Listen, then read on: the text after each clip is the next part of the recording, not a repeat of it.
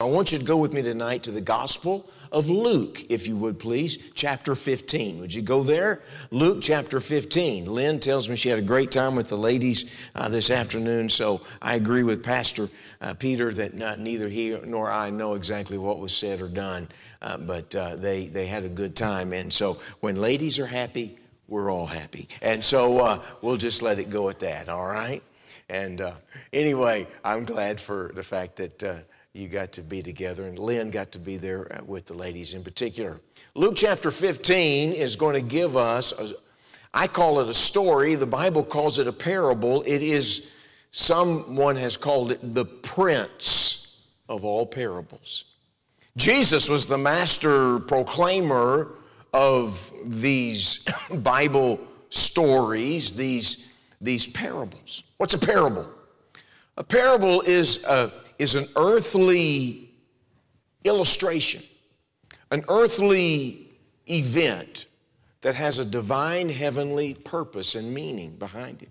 Jesus was the master at taking things that had recently occurred and would incorporate it in his teaching of his disciples, and he would use the events of the day, and then he would take a parable, an illustration, and communicate Bible truth. The story that shows up in Luke 15 is not only a beautiful story. Can I just tell you, it may be the most familiar parable that he ever told. It's the one that, honestly, I think you could go out on the streets and ask somebody, do you know this story? And you could give them that title that I'm going to ask you for in a few moments. And they won't know all the details if they don't go to church, if people who don't attend regularly. But I've heard news broadcasters and I've heard sportscasters sometimes refer to this story because it's so familiar. It's well known. It's a story that Jesus was the master at giving out in brief terms incredible truth. One of the things that amazes me about Jesus is he used an economy of words to communicate a truth. It takes me 12 minutes to say hello when I get up to a church. I'm not very economical with my chatting and talking. Jesus just could say so much in few words. And the words jump off the page at me. In my little finite brain, I mean this. It's like every verse screams at me and tells me, preach on me. Don't preach that next verse, preach me. You say, you have a strange mind. I know, I have a cartoon-like brain sometimes. It's like every verse jumps out and says, they need to know about this, they need to know about that. Let's get the context, let's get the backdrop, let's get the setting, and then we'll get the parable. Look at verse 1 of Luke 15. It simply says, then drew near unto him, that's unto Jesus, then drew near unto him all the publicans, those were tax collectors, despised people who were making money for the government, making money for themselves, and everybody hated them. Now, of course, we're grateful that things have changed. We love to give money to the government these days. But back in those days, they were despised. Then drew near unto him all the publicans and sinners. Now, that's a motley crew. That's a group of any number of flocks of people, sinners. But tied with the context, connected with the term publican, it's more than likely people that were assistants and associates with these tax collectors who were arm-twisting, can I just use the word thugs? These were guys that if you failed to pay your taxes, they would come up to you and say, yes, you will, you'll pay. It's like mafia-like people say, you will pay. Would you like to keep your hand? I mean, you know, it's just brutal people. And they came to Jesus. It says, for to hear him. In fact, here I am stopping on the very first verse. Folks, I'm just telling you, the crowds continued to gather, and the writing of the language is the idea that they continued to grow. They just kept flocking around Jesus. Oh, the Orthodox religious people hated it. Look at verse 2. And the Pharisees and scribes murmured, saying, this man receives sinners and eateth with them. Every time I read that, if I'm by myself, I say, I'm glad you do, Lord, because that's my crowd. That's me. I'm a sinner. I'm glad you receive sinners. He's still in the business of receiving people. And then Jesus tells the parable. Now, it's only one parable. It's just got 3 parts. But we're going to get to the final part. Now, the first part of the parable talks about a shepherd, which is in correlation with Jesus being the shepherd of his flock. The second part of the parable is about a woman who loses a silver coin in her home, and she lights a lamp and goes looking around. It's connected with the Holy Spirit who turns the light on. But the third part of the story, the emphasis is the often forgotten one in the story, because the story is so magnificent you almost forget about the main character, and it's the Father, God. Would you notice with me verse 11? It says, and he said, this is Jesus speaking, a certain man had 2 sons, and the younger of them, you already know the story, don't you? And the younger of them said to his father, Father, give me the portion of goods that falleth to me. In other words, what's going to come to me, my inheritance. And he, the father, divided unto them his living. Whatever he had at that point, he divided to his sons. And not many days after, the younger son gathered all together and took his journey into a far country, and there wasted his substance with riotous, that means reckless, prodigal living. And that's where we get the term. Wasted his life with all the money that he had. Jesus is telling this story. I would have loved to have heard him tell it. I've heard songs sung about this story. I've watched plays about this story. And Jesus is the one who's the master communicator of it. It's amazing. I could probably have just pointed to anybody in the crowd tonight and say, hey, would you tell this story of the prodigal son? And you probably would have been able to stand up without, just cold turkey, stand up and tell the story. But let's keep reading it. It says in verse 14, and when he had spent all, there arose a mighty famine in that land, and he began to be in want. And he went and joined himself. That word join means he glued, super glued himself. You can see him just like a beggar, just clinging to somebody, to a citizen of that country. And he sent him into his fields to feed swine. A Jewish boy was to have nothing to do with hogs, with swine, with pigs. Have nothing to do with them. So when Jesus is telling this story, you can see people begin to turn and say, that boy, how much lower could a kid go?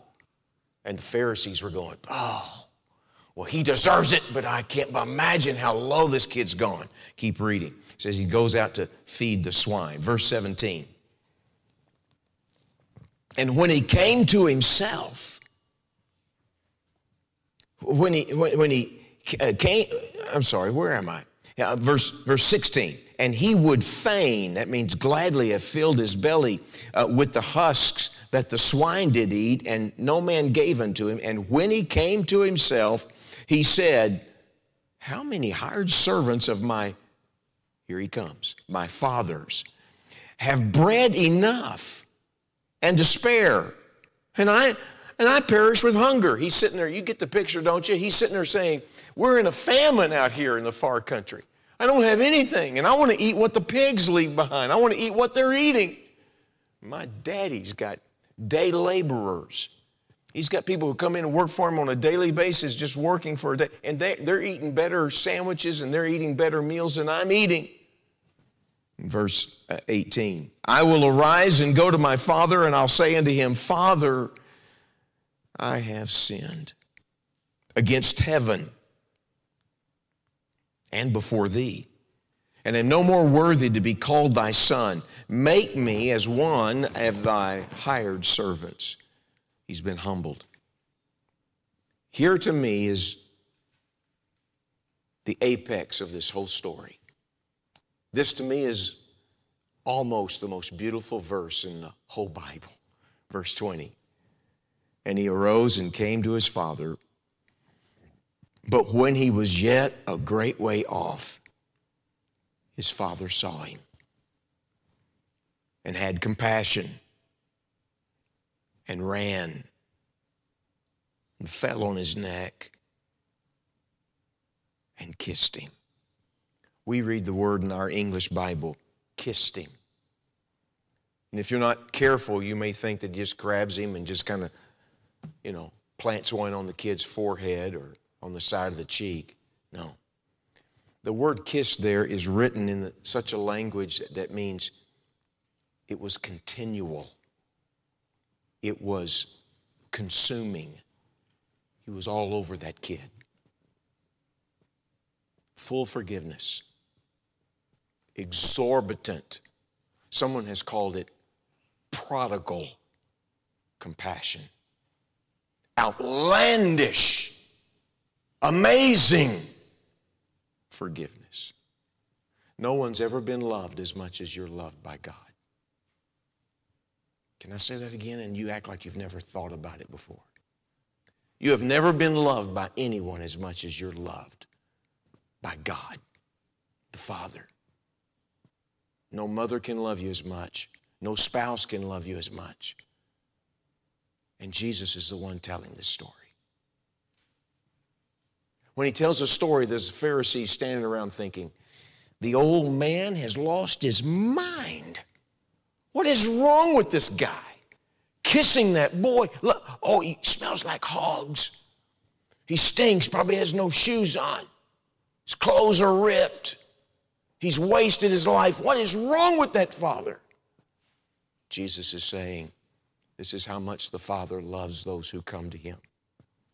And it says in verse 21, and the son said unto him, can you see him saying, whoa, Dad, let me talk. Father, I have sinned against heaven and in your sight, and I'm no more worthy to be called your son. But, the boy didn't even get his whole confession out. He had more to say. But the father said to his servants, bring forth the best robe and put it on him, and put a ring on his hand and shoes on his feet, and bring hither the fatted calf and kill it. And let's eat and be merry. For this my son was dead and he's alive again. He was lost and he's found. And they began to be merry. I repeat, most everyone in this room could have told that story without me reading it, but it's important that we read it, is it not? To be reminded of the magnificent, incredible love and compassion of God the Father. Jesus tells this story to tell us about the fact that there is no one. Now, would you let this truth dawn on you? There is no one too far away from being redeemed. There is no one that's messed up their life so much that they can't be spiritually rescued. No one.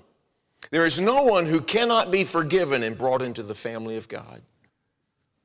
You think of the worst person that you can think of on planet Earth tonight and think about it. The Lord God loves that individual so much so that he gave his one and only Son, that if that person would call upon the Lord, he would be saved.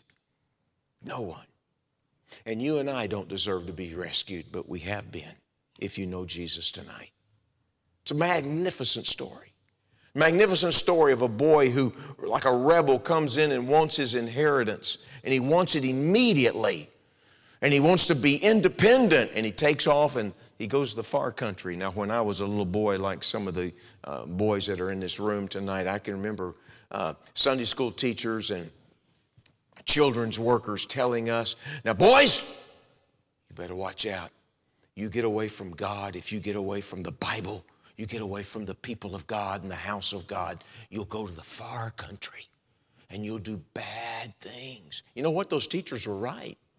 I'm glad they told me that, because there are probably times in which I felt this pull in my life to try things and to try to get away from God and to get away from Him and to involve myself with activity that would not be pleasing to Him. And you know something? You always go farther than you ever thought you would. You always wind up doing things you didn't think you'd ever do. Many a kid I've known, many a person has gotten away from God and they wound up in prison, dead before they should have died, messed up and wound up in divorce court and all kinds of crime and all kinds of heinous practices of life. Why? Because they got away from the Lord. And they went to the far country. Then when you become a teenager, you hear guys like me stand up and rant and rave and pound a pulpit and raise a fist and a foot in the air and spit on the first 3 rows. The only one brave enough is my wife to sit on row 3 tonight. She's guarding herself, I'm sure. But I mean, you know, the truth is, a guy preaching to teenagers would stand up and say, "Teenagers, young people, you don't watch out, you're going to wind up with the wrong crowd. You're going to go to the far country. You'll try drugs and you'll get involved with selling dope and you'll get involved with messing up your mind." And you know what? It's true. I've been around the block long enough, and for many a year, that's true. There have been people who've messed up their life royally. Why? Because they took one small step away from the Father. They got away from God, His Word, His people, and the works of God. And he wound up in a far country. But the truth is, his rebellion turns to repentance and he comes back home. And there's this massive reception, as I've already drawn attention to, where the Father just embraces him. And it stirs me every time I read it, how much that God loves a person who's repentant. He actually went running down the road. Old men in the Bible never ran. It was undignified. I think I count that as a great thing to do. As an older man, I'm just not going to run ever again. No, I think it's fine to run. But I mean, old men, they didn't run.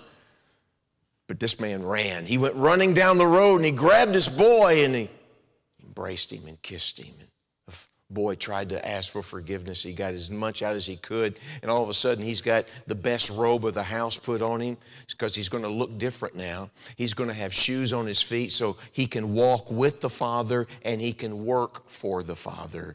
And he's got that ring on his hand because he's going to represent the Father. I say it again. Everybody in this building probably knows the story of the prodigal son. Everybody does. But would you help me out? Look at verse 11 tonight. Would you please help me out? Jesus is telling this portion of the parable. It says, "And he said unto them, a certain man had," help me out, how many sons? 2 sons. I think 2 people gave me the answer. A certain man had 2 sons. I know you're tired, but hang in there. What in the world's going on here? Jesus is telling the story about 2 boys and 2 types of sin. We can easily see the sins of the prodigal, and we can spot people, and some of us have experienced it personally, relationally. We've got friends that have gone to the far country that messed up their life, but sometimes we overlook the other brother. Jesus is telling a story about 2 boys and 2 types of sins.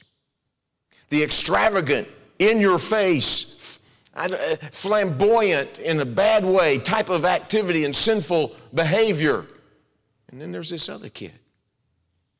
You see, the backdrop of Jesus telling this story is that there were a bunch of Pharisees. They began to complain and they were saying, this Jesus, this rabbi, this teacher, he spends time with sinners. He even sits down and he eats meals with them. What's wrong with this guy? And Jesus said, okay, boys, let me tell you all a story. There was a father who had 2 sons. And these Pharisees and others listening to him tell the story, they were despising, and they could recognize the ugliness of the sin of the boy who left home. But Jesus is going to start talking about this other boy, and they probably thought he was a decent guy, because the boy who never left home represented the Pharisees, who saw their own spiritual religious dignity. And they were probably standing there thinking, finally, somebody in this story who makes sense. No, because their sin is hidden. It's internal sin. Would you look, please, at verse 25? It says, "Now his elder son was in the field, and as he came and drew nigh to the house, he heard music and dancing, and he called one of the..." Can I tell you something? Does it not interest you to think about this when Jesus tells a story? I'm just using my imagination. Nobody went out to the fields to find the older brother, to tell him, your brother's come home. Now, I'm just reading between the lines here. I think what's not said is they're telling us they knew how he was going to respond. And it says there in verse 26, and he called one of the servants and he asked what these things mean. What's going on inside the house? Well, and he said unto him, your brothers come, and your father killed the fatted calf because he hath received him safe and sound. And he was angry and would not go in. Therefore came his father out and entreated him. That word entreat means he stood beside him and begged him to come in. And he answering said to his father, lo, that word means look. You talk about rude. Look, these many years do I serve thee, neither transgressed I at any time thy commandment. And yet thou never gavest me a kid, that's a small goat, that I might make merry with my friends.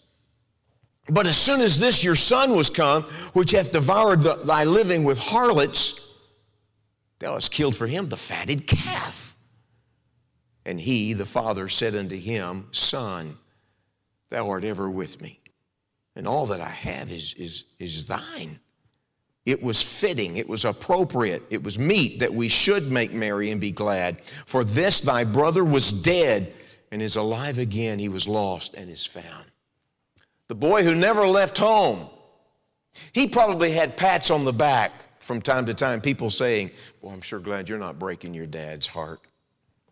Boy, I'm so glad you turned out better than your other brother. He may have been sitting in a church service, you know what I mean by that, a tabernacle service, a synagogue service, and he looked very good. If they had a choir, he may have been in the choir.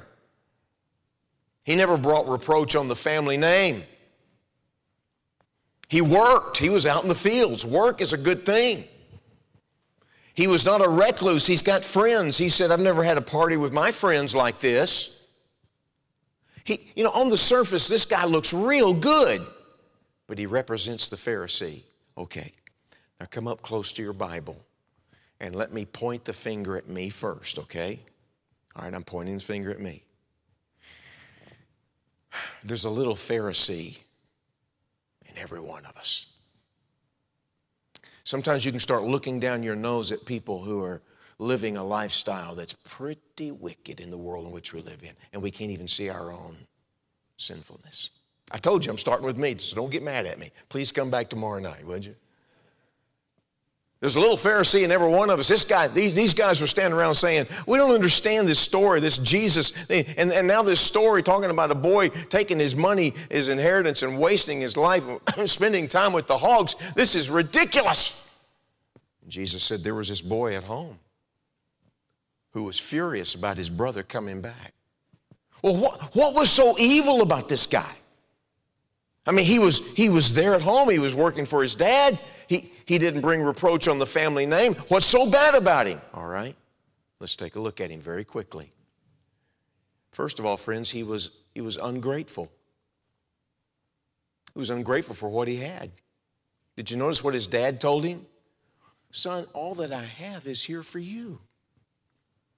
It was necessary that we threw a party inside the house for your brother, and we want you to come in and enjoy the feast and enjoy the laughter and enjoy what we got going in here. But you're standing out here underneath the barn, or in the barn, or out here in the outdoors, when you're missing out on all the joy that we're enjoying in here, and you're complaining about what you don't have. You could have had anything you wanted. I'm here for you. But he was an ungrateful guy. In fact, if you'll notice, please, look at verse 28. It says, and he was angry. You can stop right there. Now, most of us know what the word angry means. It doesn't need further clarification. But the actual word that Jesus used was a word that means explosion.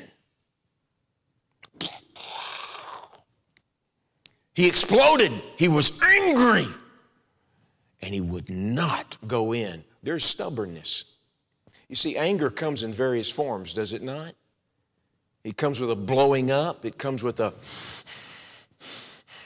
clamming up. I'm just not going to talk because I'm going to say something I'll be sorry for. I'm just not going to, everybody knows you're still angry. He He was full of self-pity. Nobody recognizes who I am and what I'm doing. And the father said, you're missing out on all the joy that we're having inside the house. You're missing out on the feast because you're out here feeling sorry for yourself. You're feeling entitled, that you don't deserve to let somebody else have a feast and a party in here and have a good time. You need to be in here and enjoying it with your brother. But he said, here you stand out here feeling sorry for yourself. He was explosive in his anger. Maybe I just ought to stop right there for a moment. When things don't go your way, if I took this bottle of water, taking the lid off, and I'm not going to, but if I begin to shake it violently, what's going to come out? Every kid in this room knows the answer. Water's going to come out. Why? Because it's inside of it. Well, when things get shook up inside of you, when things get disturbed in your world, at work, at home, in life, what comes out of you? You see, inside of every one of us is this tendency to say, recognize what I'm going through. You know, the fact is, maybe someone's even right now saying, but Morris, I've never gotten involved with drugs. Good. I would recommend that you never start. You say, I've never been a drunk. I've never been involved with alcohol. I stay away from pornography. This boy went out to hang out with harlots, and I don't hang out with all those people who do those things. I'm not a part of that. Good. I recommend that you never get started. But let me ask you something. How do you respond when things don't go your way? Right now you're thinking, you keep on this subject matter, you're about to find out. No. Trying to be lighthearted a little bit just to help it make it easier for us. But I'm going to tell you something. Jesus is talking about the sins of two brothers. One is very visible. This one has become very acceptable. We've made heroes on TV programs of people who have tempers and come blaring with their guns and angry with their voices, and they're the heroes on TV shows telling people off and expressing themselves in a fit of rage. Jesus said, a father had two sons. Why was he angry? Because he was ungrateful for what he had. He couldn't see what he had. Look, if you would, please, at verse 31. And he said unto him, Son, thou art ever with me, and all that I have is thine. You know, when you're angry and you're explosive and you're ungrateful for what you have, you know, listen, you know this, it's going to affect your marriage. It affects your marriage. It's going to affect your home.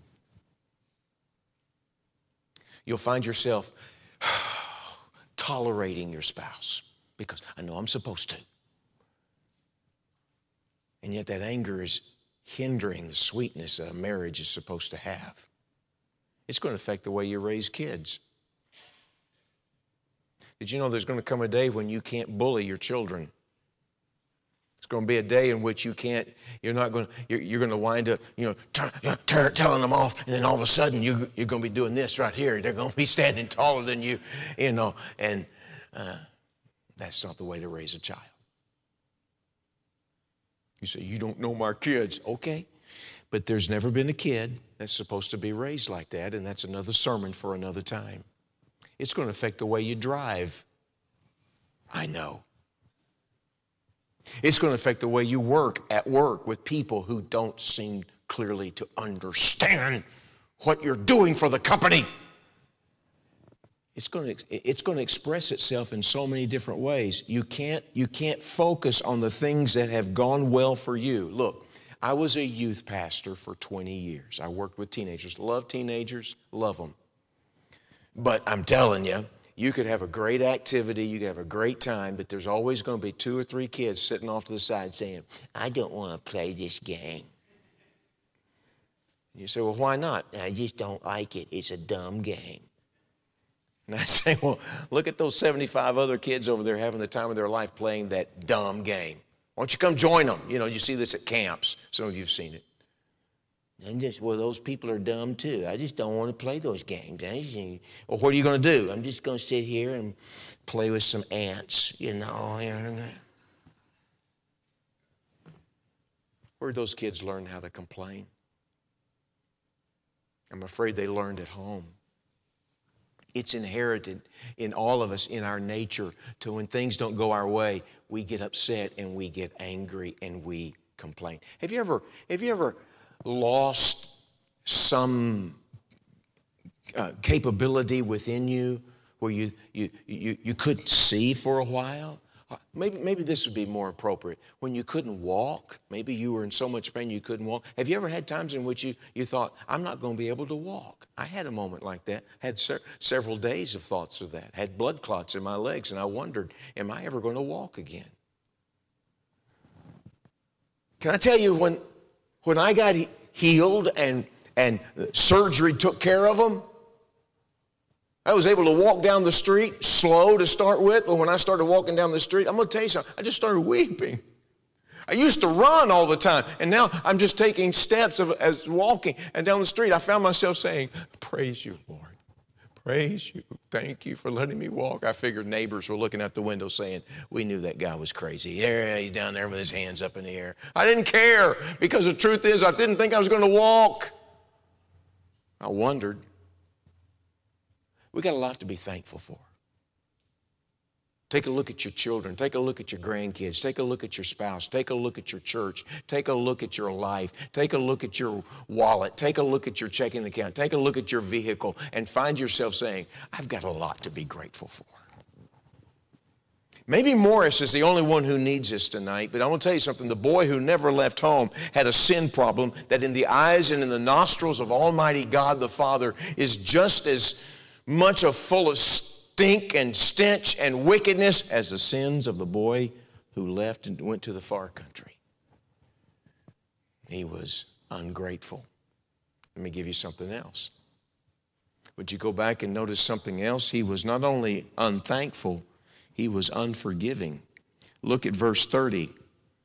It says here, but as soon as this thy son was come, which, by the way, Dad, don't forget, he devoured your living with harlots. Have you ever thought about this? How does the older brother know what the prodigal son did, how he wasted money on harlots?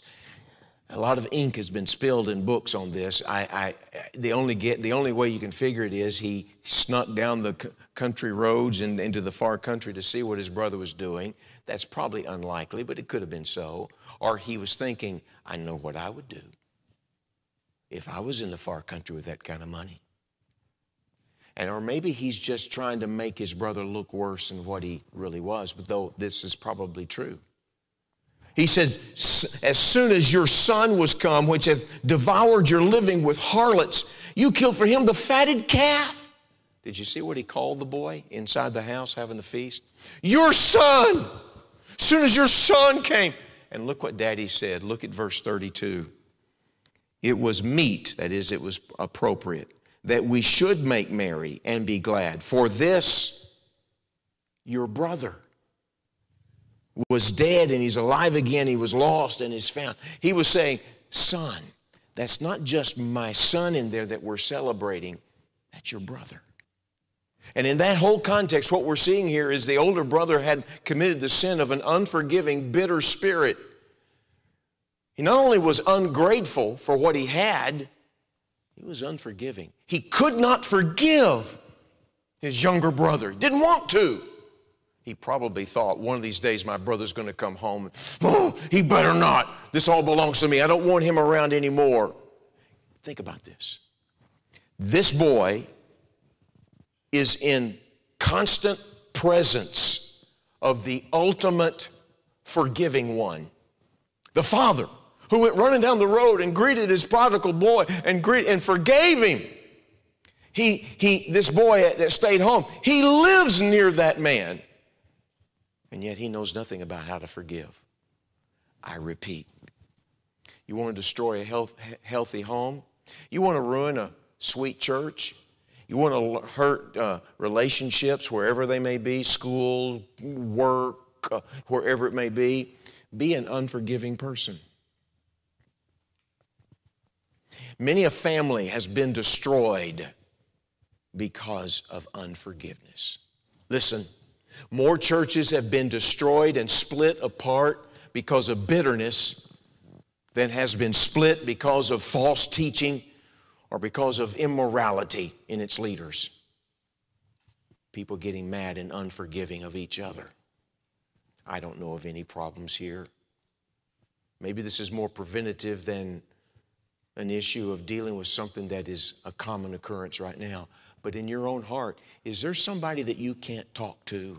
I'm not talking about at church. I'm talking about in life. Is there somebody, are you an unforgiving individual? You say, but Mr. Preacher, you don't know what they did to me. Of course I don't. But I know what it's doing to you. It's a cancer. It's worse than any cancer anybody is suffering physically with. It's a cancer that will eat you up on the inside, because the writer of Hebrews says, you better look diligently, in other words, you better get serious about this matter, lest any root of bitterness springing up will trouble you, and many others will be defiled. Is there somebody who, when their name comes up, your nostrils flare, and if you look real carefully, you can see smoke coming out of people's ears, you know? Is there somebody that you will not forgive? Hey, you know the name Jonah, don't you? Did you know Jonah was God's man? He was a prophet. I did an in-depth study on that man Jonah several months ago, and I'm telling you something, Jonah went running to the opposite direction. Boys and girls, you know this story. He runs off in a boat going to Tarshish, trying to get away from Nineveh. Why? Because he did not want the Ninevites to ask for forgiveness. He took off in the opposite direction, got thrown overboard after the storm that God sent. He was swallowed by a giant fish. You know the story. And finally, when he came out of that giant fish, he said, okay, I'll go. But he didn't preach a real hefty sermon. Preached an 8-word sermon, according to the scriptures. In 40 days, Nineveh will be judged if you don't, repent. I'm getting the words messed up. But he said, in 40 days, Nineveh will be judged. He just walked it was a 3-day journey inside that city. And the whole city, there were 500,000 children. Clearly, over 1 million people, 1 to 2 million people lived in Nineveh, and they all repented and made things right with God. You know what Jonah did? He got so mad. Here comes that anger again. He went outside. He builds himself a little lean-to. He sits underneath it. And when the leafy plant was eaten up by a worm, he's angry. And what did he say? He said, I knew you'd forgive these people. You know, it's interesting to me. Jonah was saying, I knew you are a merciful God, and I knew that you would show mercy to them. I just want you to show mercy to me. I just want you to show mercy to people I like, not to people who I think don't deserve it. Okay. That can creep up in any one of us. If it can happen to a prophet named Jonah who God used, and happened to me and you. Occasionally I get asked, Morris, have you ever seen any real movements of revival? And I will tell you, the times that I've seen real movements of revival have always included times when people made things right with other people and said, I'm sorry, I've been saying things about you. I ask your forgiveness. Can I tell you another thing? I've seen it more among teenagers than adults. What does that tell you? Teenagers often will have a more tender heart than a grown adult. Well, if they'll ask for forgiveness, I'll give it to them. Did you know that Jesus forgave you at the cross before you ever asked? Did you know that Joseph in the Old Testament forgave his brothers who mistreated him, sold him off into slavery? He forgave them before they ever came to Egypt and asked for forgiveness. You see, forgiveness it's not an emotion. It's obedience. Forgiveness is freeing somebody up from what you think they owe you. This older brother thought, my younger brother needs to come to me. He probably thought that. He needs to ask me to forgive him. He asked Dad maybe, but he didn't ask me. You know, this boy was somehow or another unattached to his daddy. And sometimes God's people who've become distant from God the Father may stand in church and sing the songs and carry the Bible, and yet there's an unforgiving nature inside of them. I need to move on. I've said enough. The boy who never left home was ungrateful. Are you explosively ungrateful? He was unforgiving when he should have been forgiving. He should have said, Dad, you're right, let's go. And the saddest thing about the whole story is he remained unbroken. At the end of the story, there's no response from this boy. Jesus tells a story. There's no response that says, Dad, you're exactly right. Dad, I'm sorry. Let's go see my brother. That doesn't happen. It should have. But he was unforgiving and he was unbroken, even when confronted with his bad attitudes.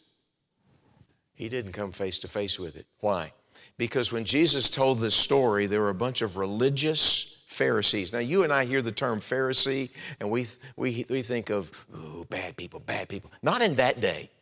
Pharisees were exalted and people respected them. In fact, when they came walking down the street, a typical Jew would give them room to walk. I mean, they were highly admired in all their phony religious lifestyle. And they're standing there listening to this story. You would have thought that somebody in that crowd would have said, hey, he's talking about us, man. Don't you see it? Jesus, I got it. I got it. You're talking about, my attitude, it's terrible. You're exactly right. I can always see the faults of everybody else. I can't see my own. When's the last time you really came to the Lord and said, Lord, I see my heart for the way you see it. Lord, I'm so sorry. Maybe I'm not a drunk, and that's good. I'm not involved with alcohol. I'm not involved with the crimes of this day and age. I'm not a part of all that involved with the lifestyle, the movements that are so a part of today's society. I have nothing to do with it. I want nothing to do with it. I want to elect people in office that will help shut some of that stuff down. But you know something? I got a problem with my anger. I got a problem with my complaining, fault finding. The word Jesus used at the first was murmuring. The Pharisees were murmurers and complainers. Or are you even willing to say, there's somebody I've not forgiven? You see, the fact is, this boy would never enjoy the feast on the inside. He would never enjoy the party on the inside because he refused to be tenderhearted and broken on the outside. I had a kid in my youth ministry years ago who was extremely brilliant, very intelligent, and very much away from the Lord. Claimed to be a believer, and I think he was. In fact, I'm certain he was a believer in Christ, but he was so caught up with his intelligence and his intellect. You say, well, what do you mean he was intellectual? Well, when he went off to college, he graduated his undergrad degree in 4 years. You say, well, most everybody does. Yeah, with 3 majors. History, some area of education, and a Bible degree. He went to a Christian college because he was going to go straighten those people out too.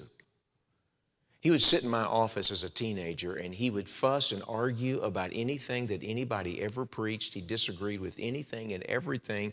He didn't think that there ought to be any standards of separation. He didn't think there was anything wrong with a lifestyle that he would want to live with and have with his girlfriend. And he'd get me so disturbed. I wanted to pick up my office desk and, I don't know, drop it on his head. As I'm preaching on anger tonight, it reveals what I'm really all about sometimes.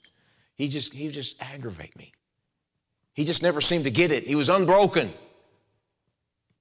But I remember the night. I remember the night after a wonderful church, after a wonderful camp service. I watched him from the very back of the room. He was a senior in high school. He began to make his way down the middle aisle. And I was standing at the top of the aisle. He started coming down the aisle, and he was so broken, with tears streaming down his face, that he would make it to about 3 rows, and he'd grab a chair. He'd just stand there and get his strength. And then he'd come again, about 3 more rows. He'd catch himself again. The third time, I had to catch him. He came to me and he just fell on me. He was about 6'7". I mean, he was nothing but a skeleton of a kid. I mean, just long limbs. He just kind of draped himself all over me, and he was just blubbering all over my shoulder, and he was just broken. And so I thought, what do I do with this kid? And I was looking around, and I saw over in a side room, I saw a piano bench. So I kind of helped carry him over to the piano bench, and we got on our knees. Folks, I'm telling you the truth. He wept until there was a puddle of tears on that piano bench. And I was on my knees beside him. I put my arm around him. I just kept telling him, it's okay. It's okay. This is good. I didn't interrupt him. He was being broken. When he could finally talk, he said this: I am so full of myself. I have been so full of pride. He said, Brother Morris, help me. I said, I can't be the one to help you. I'm pointing you to the one that can. And he got everything cleared up and right with the Lord that night. I wish I could show you the before and after picture. The next day, I've never seen, just phenomenally humble in his countenance. When he sang, when he listened, when he responded to people. He was a different kid. And recently, I've been going online and finding him as he pastors his church down in the state of Florida near Jacksonville. And I listen to him as he humbly stands up and proclaims God's truth. And I think to myself, I remember when God broke him. A certain man had 2 sons. One, you can easily see his sins. And probably on a Tuesday night, there's probably no one here that's living that life. But I don't know of any of us that are not often guilty of the sins of the boy who never left home.